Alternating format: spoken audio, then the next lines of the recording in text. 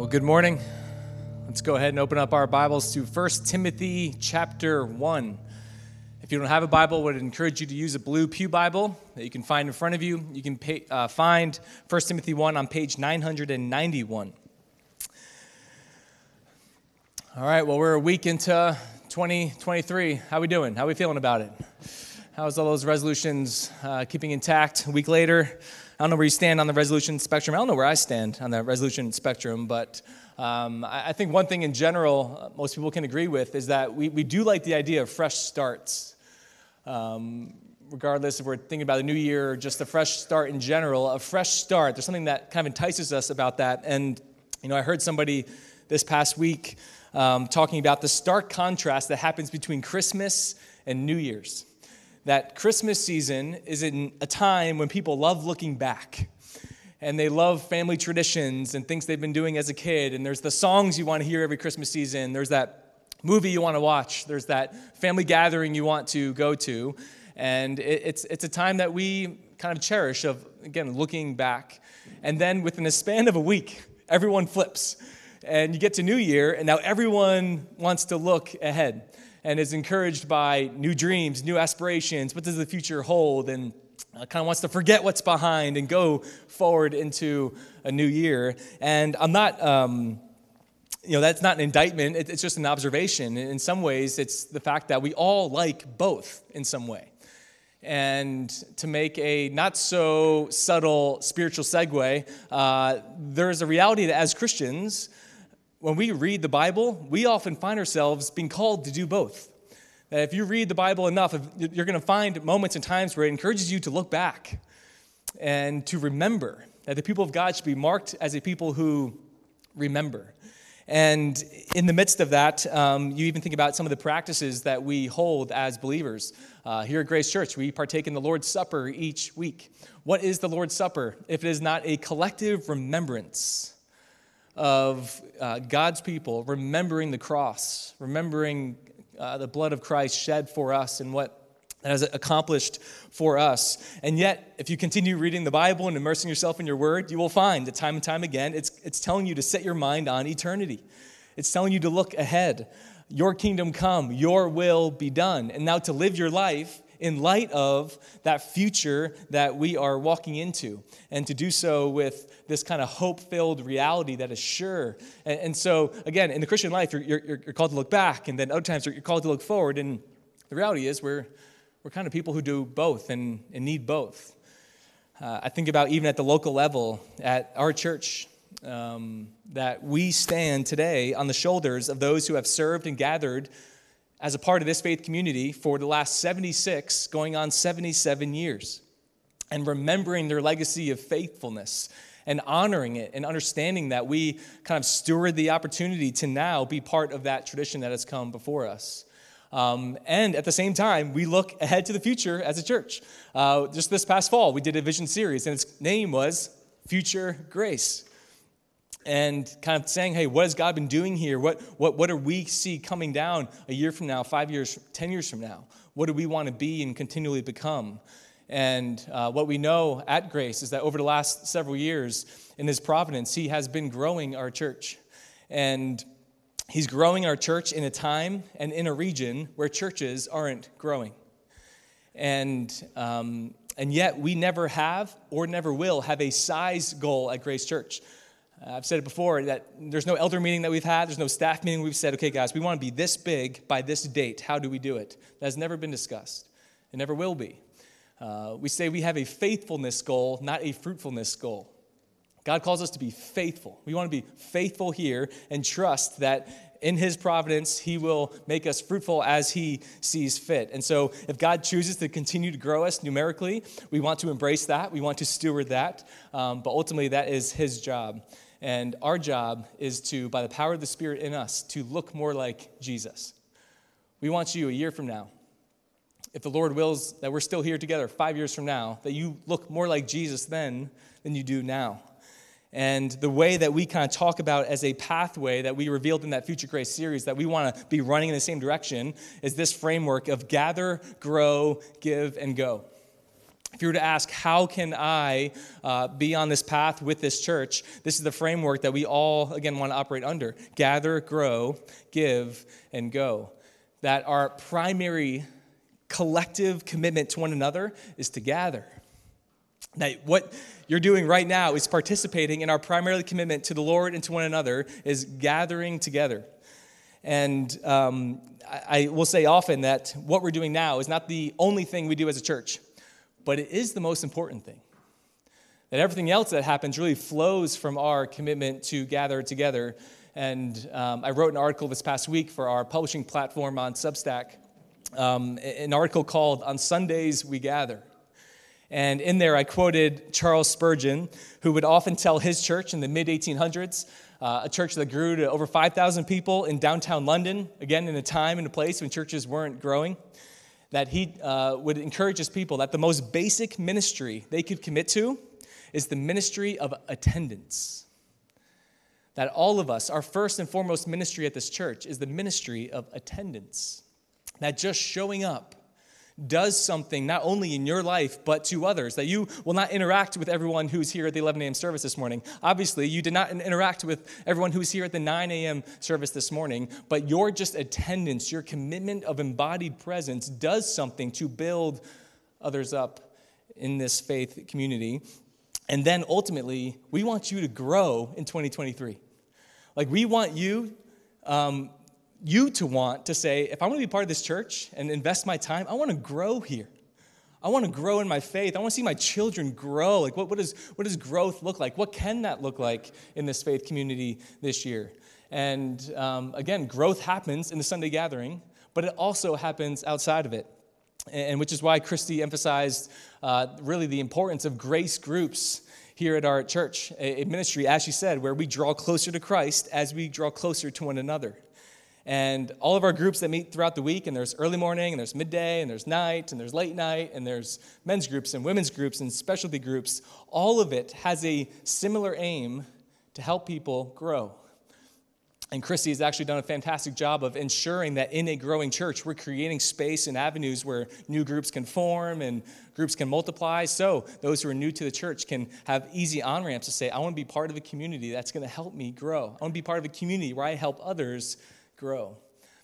And so can I encourage you as we, again, start a new year to reflect upon what are you doing to invest in your spiritual growth this year? And is it possible that committing to a grace group can be a big part of that? Another avenue of growth here is what we call our classes. These are 6-week classes that equip and train people in biblical and theological formation. And groups and classes are not an either or. We think they're both kind of really helpful and necessary for your holistic growth. But we have another round of 6-week classes that start in February. And in the coming weeks, we'll open up registration for. And so just be thinking. Let me encourage you to be thinking as you head into this year that investing in your spiritual growth is good for you. It's good for those that the Lord has around you. And ultimately, it's good for the glory of God. But 1 week into January, we're excited about what is happening at Grace. And again, just want to be faithful and want you to be part of the story that God is clearly unfolding here within this community. All right, well, speaking about beginnings, this morning we begin a new series in the book of 1 Timothy. And Lord willing, we're going to take our time through this letter that the Apostle Paul wrote to his younger protege of sorts, to a man named Timothy. And this morning, we're just going to dip our toes into the water of this letter. We're going to cover 2 verses. Just the greeting, which will set the table for us and for this series. And now I say just the greeting, knowing that you know that I know that it's not just a greeting. Otherwise, we wouldn't spend an entire week on it. But these opening lines of not only this letter, but many of the letters in the New Testament are some of the most overlooked, skimmed over verses in the Bible. And we're not going to make that mistake as we start this series. So, Bible's open, 1 Timothy chapter 1. We're going to read verses 1 and 2.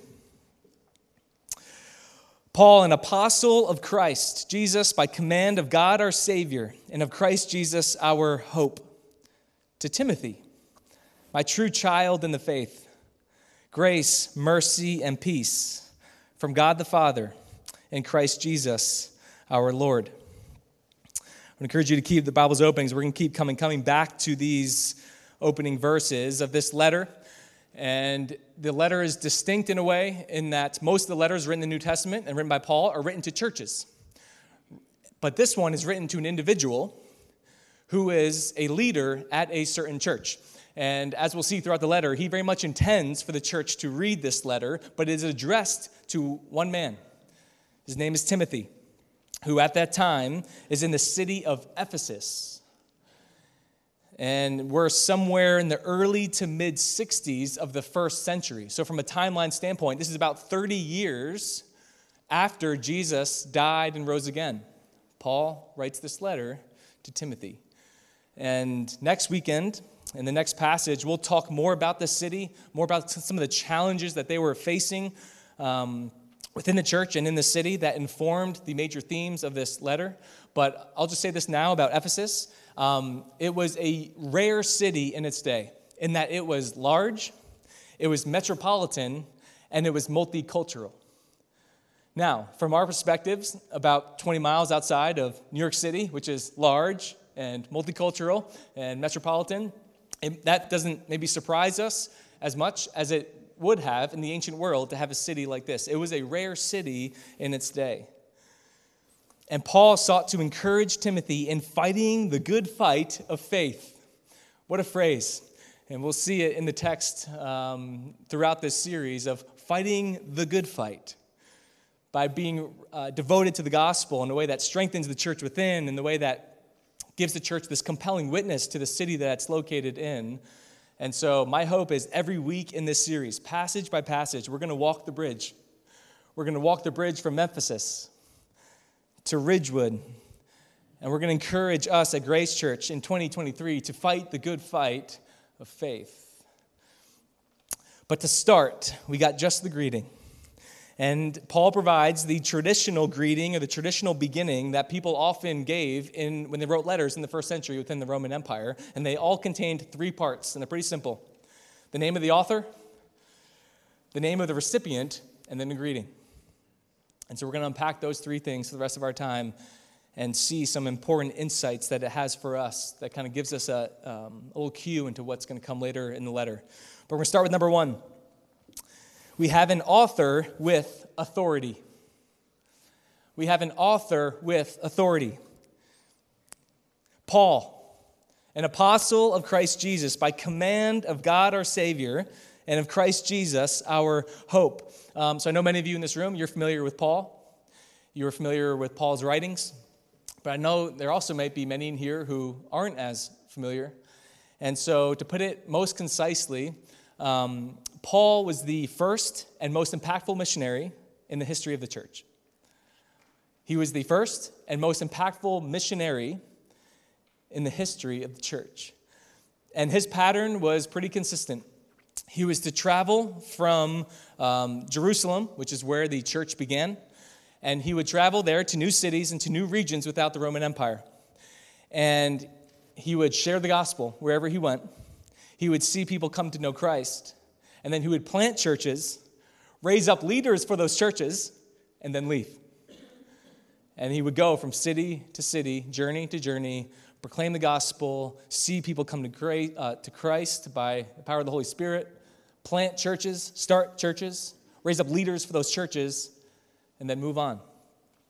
But then he would remain in contact with those churches through the writing of letters. And 13 of those letters written by Paul are included in the New Testament. He is responsible for about 25% of the New Testament, all written by Paul. And he self-identifies, to begin this letter, as an apostle of Christ Jesus. So according to Scripture, in order to be an apostle, and there were 12. So there were many disciples, but there were 12 apostles. In order to be an apostle, an individual had to be present during the earthly ministry of Jesus and be directly commissioned by Jesus to take the gospel to the ends of the earth. So the entire New Testament is written by either an apostle or a close associate to an apostle. But Paul's road to becoming an apostle was the most unique. because he's the only one of the 12 who did not follow Jesus during his earthly ministry. There's no evidence that he had ever met Jesus before Jesus died, nor did he see Jesus after his resurrection and before his ascension into heaven. However, Paul did have a personal encounter with Jesus after his ascension, and it's a story that's told in Acts chapter 9. If you're interested and have time, you can read through Acts 9 and see the entirety of that story. But in short, before the encounter, Paul was a Pharisee, meaning at that time he was a persecutor, an enemy of the early Christians. And he was present and he was gladly affirming the execution of Stephen in Acts chapter 7. Stephen is the first martyr of the church, killed, executed, stoned to death for sharing his faith. And Paul was there. The text actually says Paul was the coat holder, that the Pharisees gave them his coats so they could get a better arm angle when they threw the stones to kill Stephen. And he was there and he was holding the coats and nodding and gladly affirming the execution of this young man for being a Christian. And then literally he took it upon himself to go on a road to a city called Damascus to round up and arrest Christians who fled Jerusalem after Stephen was killed. So Stephen is killed, and people get freaked out, and they leave. But when they leave, there's a problem. They're sharing the gospel where they go. Paul catches wind of it, not a fan, not happy with that, goes to leaders and says, I'll go get him. I'll round him up. I'll bring him back. And it's on that road that he has a supernatural encounter with Jesus. And it changes everything. It changes everything in him. It changes everything about the rest of his life.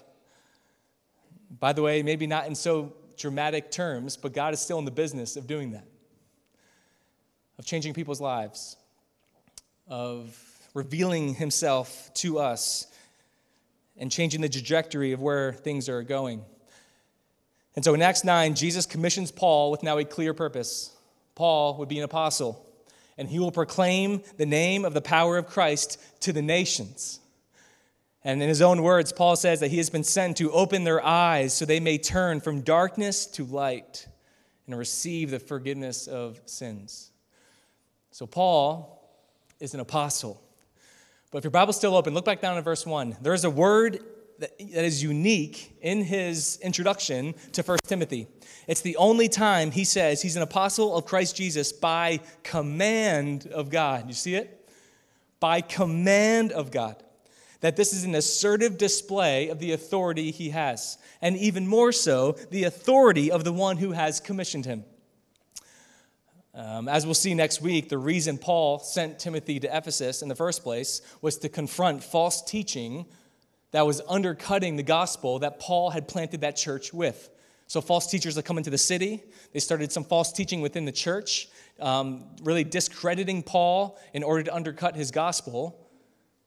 So now Paul is writing to Timothy, who knows his authority, but again, he's writing this keeping in mind that the church eventually will be reading it too, and he's very assertive right out of the gate. He's an apostle, and he has authority because that authority has come from, by command, from God. The topic of authority, important then in the first century like it is now in the 21st century. So think about this with me. This week, any day this week, if somebody were to tell you to do something, in person, somebody sends you a text, you're watching the news, somebody says you should do something, you are on social media, and you are told, do this. We will consciously or subconsciously take into account the authority of the one who is talking to us. To put it plainly, the answer to the question, why should I listen to you? Why should I listen to her? Why should I listen to him? Is taken into consideration whenever we hear anything. And we're thinking about authority. What authority does this person have? And if we deem that someone does not have authority or credibility to speak into my life, then guess what? I don't have to listen. I can if I want, but I don't have to. So let me share an example on a literal childlike level.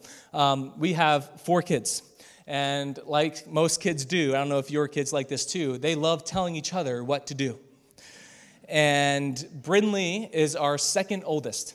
our first daughter, second oldest child, she's outranked by age only by her older brother, Caden. Now, if Brinley were to say to Caden, walk into the living room where Caden is playing basketball and says, Caden, stop playing basketball. It's my turn to play with my horses. And in our house, our horse stable is also our basketball court in our living room. And she goes in and says, Caden, stop playing. It's my turn to play. What do you think Caden says most often to that? No way. All right, maybe your kids are better than ours. But he's like, no. But if Brinley goes in and says, Caden, Dad says, stop playing basketball. It's my turn to play horses in the living room. He listens. He doesn't like it. He will complain. He'll have something to say about it, but he listens. Why? The authority has changed. Now, I've also caught Brinley overhearing from the other room.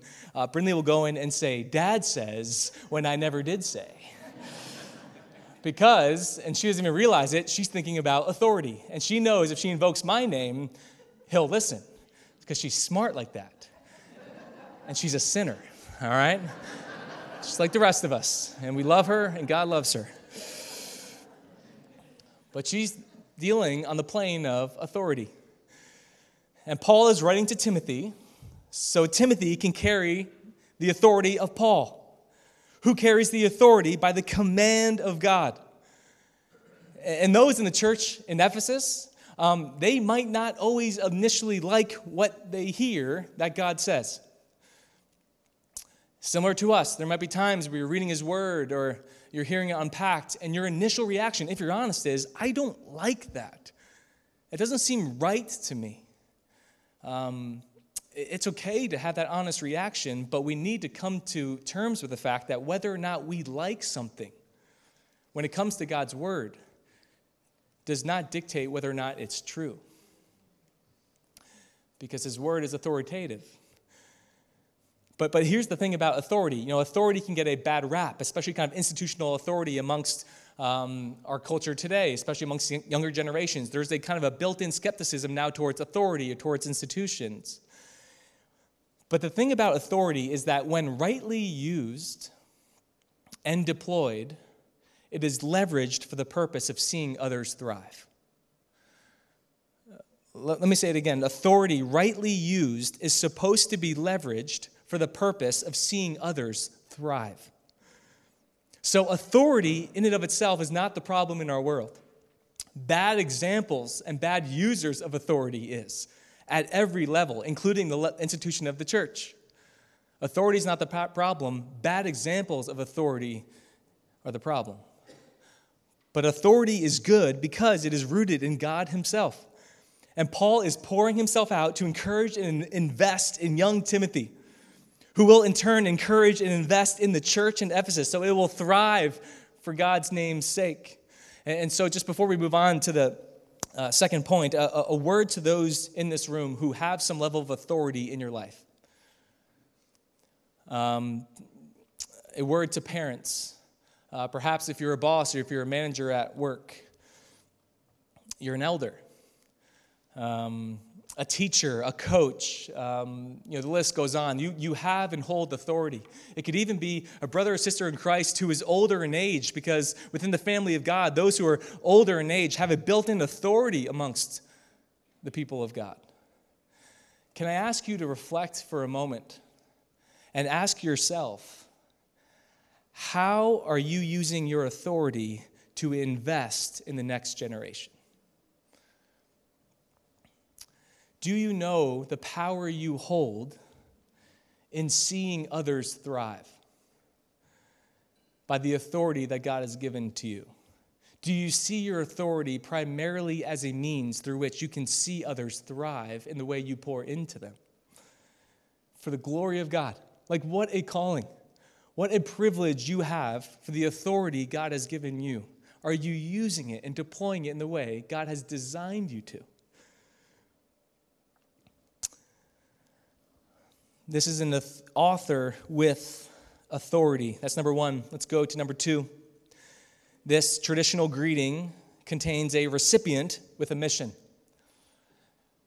A recipient with a mission.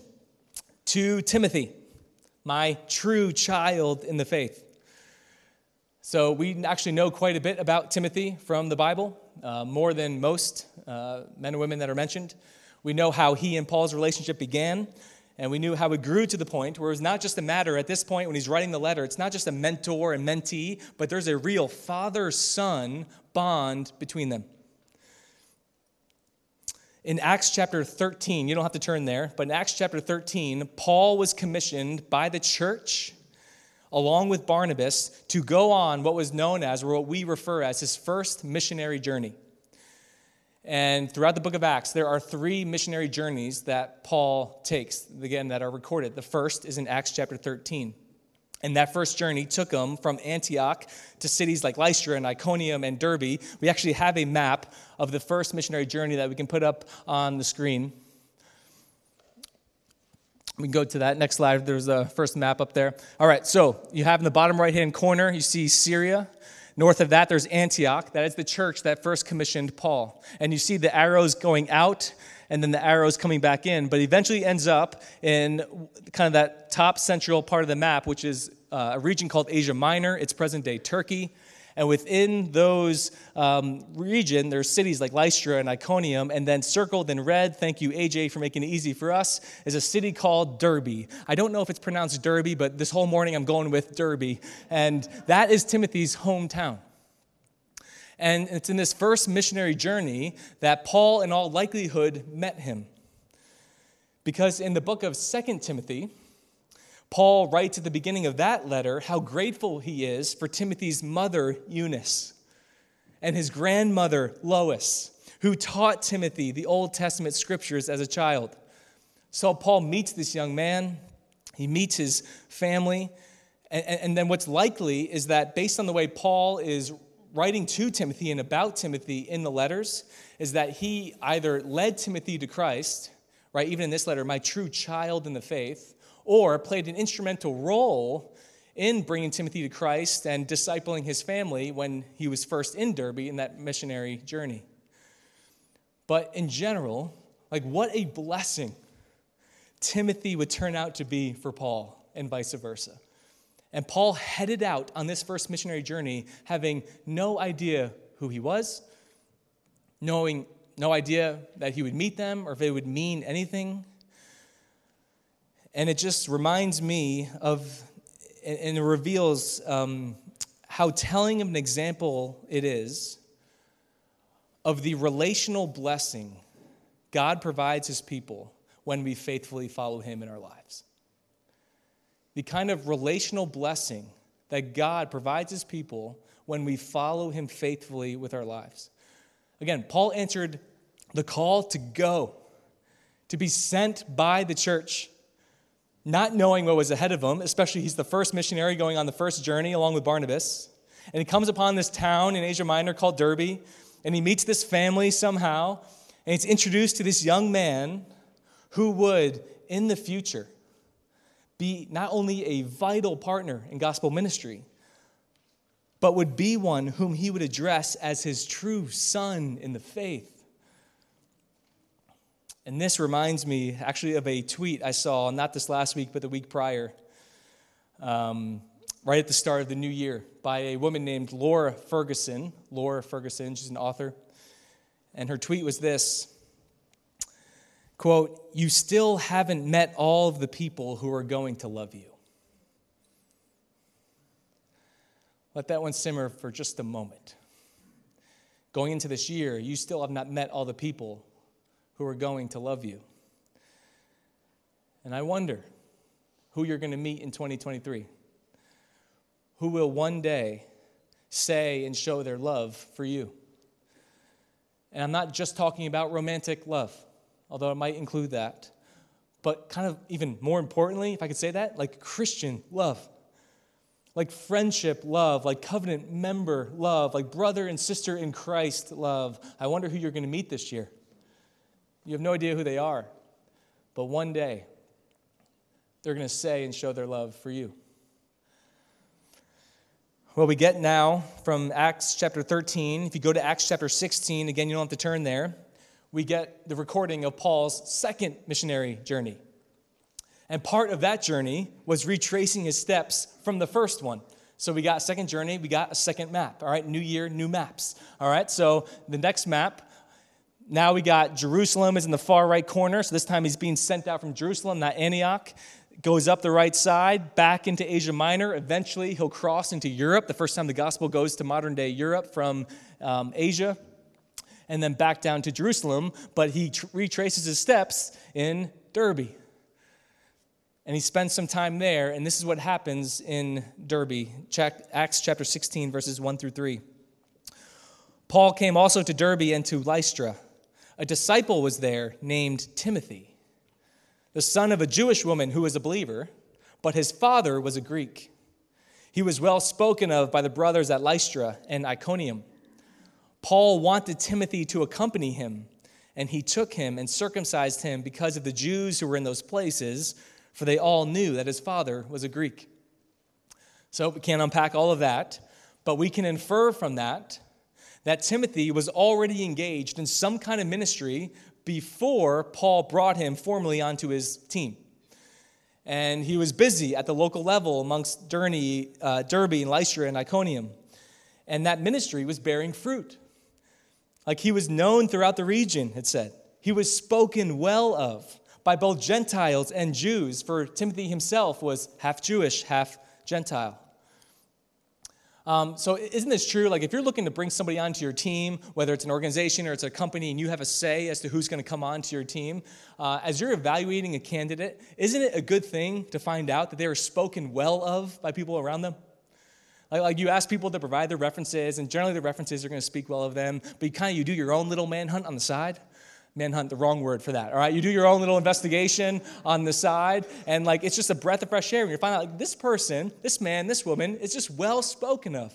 They have a good reputation, and what they're doing is bearing fruit. And that was the case with Timothy, and so now Timothy partners in gospel ministry with Paul and would do so until the end of Paul's life. And it becomes clear throughout Acts that Timothy not only gained Paul's trust, but he would become Paul's go-to man to go into hard places and situations. So I'll move quickly here, but I just want to show you how this happens in the book of Acts. In Acts chapter 17, so the chapter after we find out that Timothy joins Paul on his journey, Paul was driven out of the city of Thessalonica by the Jews. Threatening his life, he has to flee to Athens by ship. But in Acts 17, it says that he told Timothy to go stay in the city, to stay in that hard place to instruct the new converts there. Timothy, I got to go. They're trying to get me. You got to go back in because there's new converts there. You got to disciple them. You got to instruct them. Timothy, you got to stay. In his letter later to that church, which we know as 1 Thessalonians, he indicated another time when he had been prevented from being with them. So what did he do? He sent Timothy back to encourage them.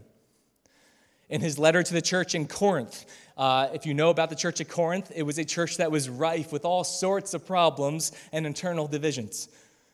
And he says in 1 Corinthians chapter 4, quote, "Therefore I sent you Timothy to remind you of my ways in Christ." Now, Paul gets word that false teachers have infiltrated the church at Ephesus and began to spread disruptive teaching. So what does he do? Who does he send? Timothy, the fixer. Timothy, the encourager. Timothy, the one who is willing to go into hard places on behalf of Paul. And so again, I just want to hover there for a moment before we move to the third point. That Timothy was entrusted to live out and promote the ways of Christ in hard places during hard seasons. And as we stand, January 8th, 2023, some of you might resonate more than others with being in a hard place, or in a hard season, or both. The school you're at, the company you're in, the family situation, your own kind of place in life. You're just like, I'm just in a hard place. I'm in a hard season. And our natural reaction to hard places and hard seasons is, I don't want to be here anymore. I'm sick of the frustration. I'm tired of always feeling tired. You been there? It just feels like issue after issue popping up. Let this little greeting in the book of 1 Timothy that often gets skimmed over be a reminder to you that maybe God chose you for this assignment.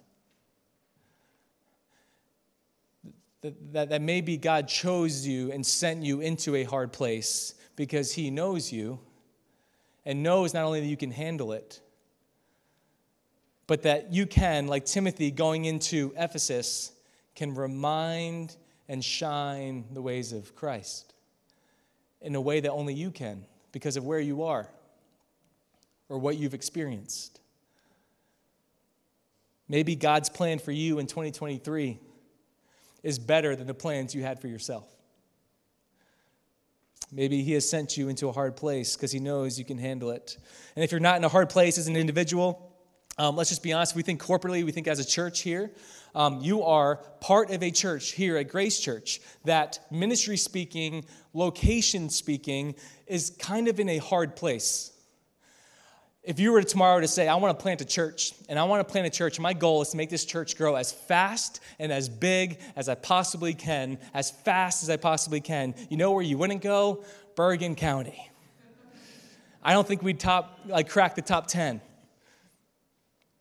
I don't think we'd crack the top 100, and I think we'd be struggling to crack the top 1,000 of regions where you would go to see the fastest growing church.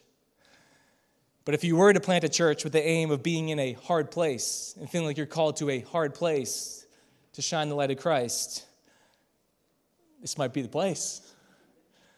We got a place for you. And there are challenges to being a committed believer in the place where God has called us, let alone a committed member of a Bible-preaching church and a gospel-centered church. There are a lot of challenges. I don't want to overstate. We're not like we're persecution, but there's difficulty here. There's challenges that have been here to fruitful, growing, healthy churches. And while those challenges are real, man, what an opportunity. What an opportunity to be sent together to walk in the ways of Christ and trust what God can do with long-term faithfulness through the local church. Mez McConnell, real quick, he's the author of a church, aptly titled, his book is called Church in Hard Places. Mez McConnell. And he's pastor, I don't know if I'm pronouncing it right, of Nidri Community Church in Edinburgh, Scotland. He writes this, the quote will be on the screen. He says, God has chosen the local church and no other human organization to be his kingdom representative to the world. The church is central to the purposes of God and is of benefit to the world around us, even today, in our increasingly hostile culture. What an opportunity we have. Timothy was a recipient on a mission, and now the third and final piece, a greeting with grace. Grace, mercy, and peace from God the Father and Christ Jesus our Lord. So in these brief 2 verses, again, if your Bible's open, look down at this. Paul manages to affirm twice this vital Christian doctrine and truth that has been and continues to be one of the most important doctrines over the last 2,000 years since the church began. And the doctrine is this: Jesus is God. And in verse 1, when he introduced himself and he affirmed the authority given to him, he put God the Father and Jesus the Son on the same playing field. The Father is God. The Son is God. And now he does it again in verse 2. And we need to affirm that the gospel depends on it. Your salvation and your hope depends on Jesus being God. And the hope of our church depends on it. And so if nothing else this year, let's affirm and join Paul in imitating him in 2023. And saying it to ourselves and to our children and to one another and everybody else you can this year. Jesus is God. And it changes everything. But then in ancient letters, the introduction most often included the word that loosely translates from the Greek to the English word greetings. So if this was a standard letter that Paul wrote, it would go like this: Paul to Timothy, greetings. And then he would jump right in. And when you think about it, it's not so different from the way we communicate today. Our communications are much shorter and informal and more frequent than they were in the first century. We don't need to announce who it's from. Our phones do that. You don't necessarily need to address who, although we still do sometimes, right, to somebody. We say somebody's name when we begin a message.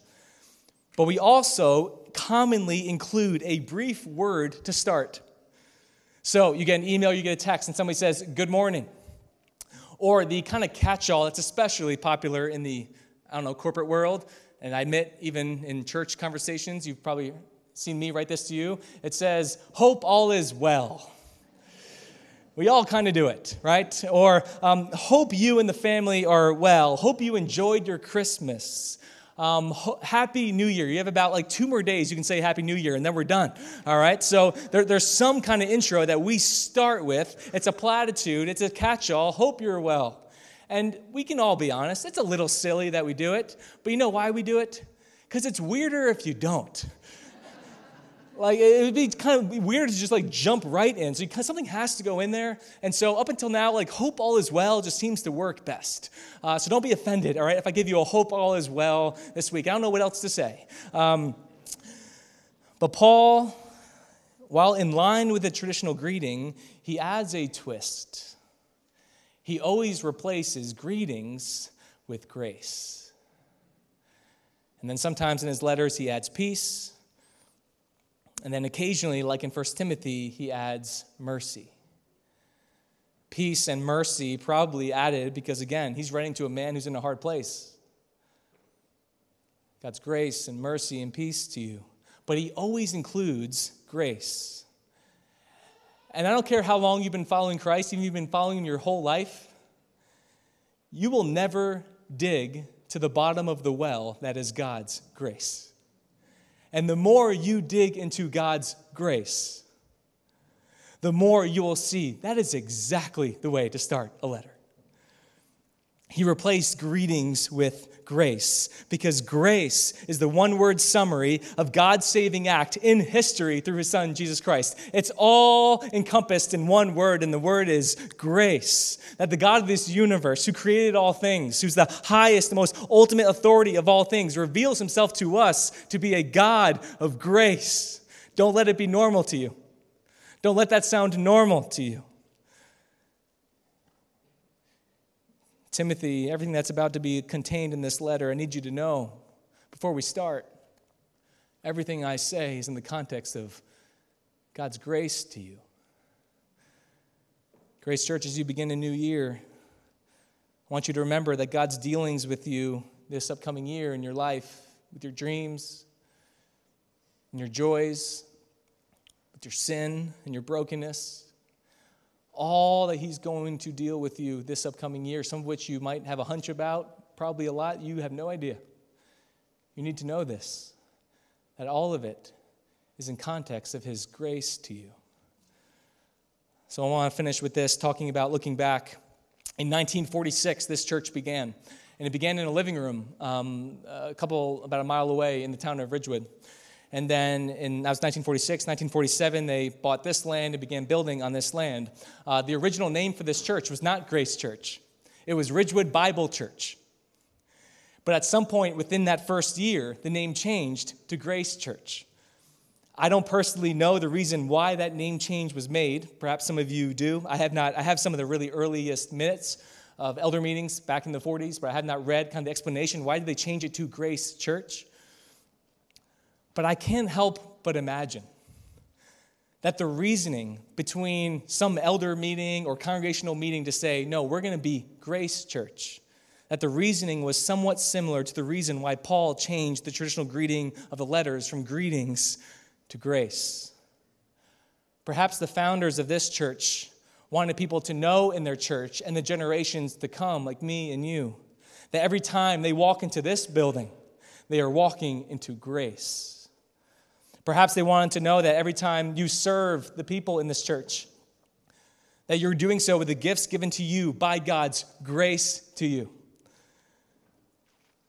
Every time you give, you are sowing into the ministry of God's grace to the world through Grace Church. Every time you get a letter in the mail from this church, or an email in your inbox, or a text on your phone, or maybe they want you to be reminded of God's grace. When you join a community of faith, perhaps they want you to know above all else that you become a covenant member of a community that is willing to stick with you through thick and thin. Why? Because we are all part of Grace Church. I don't know, maybe that's why.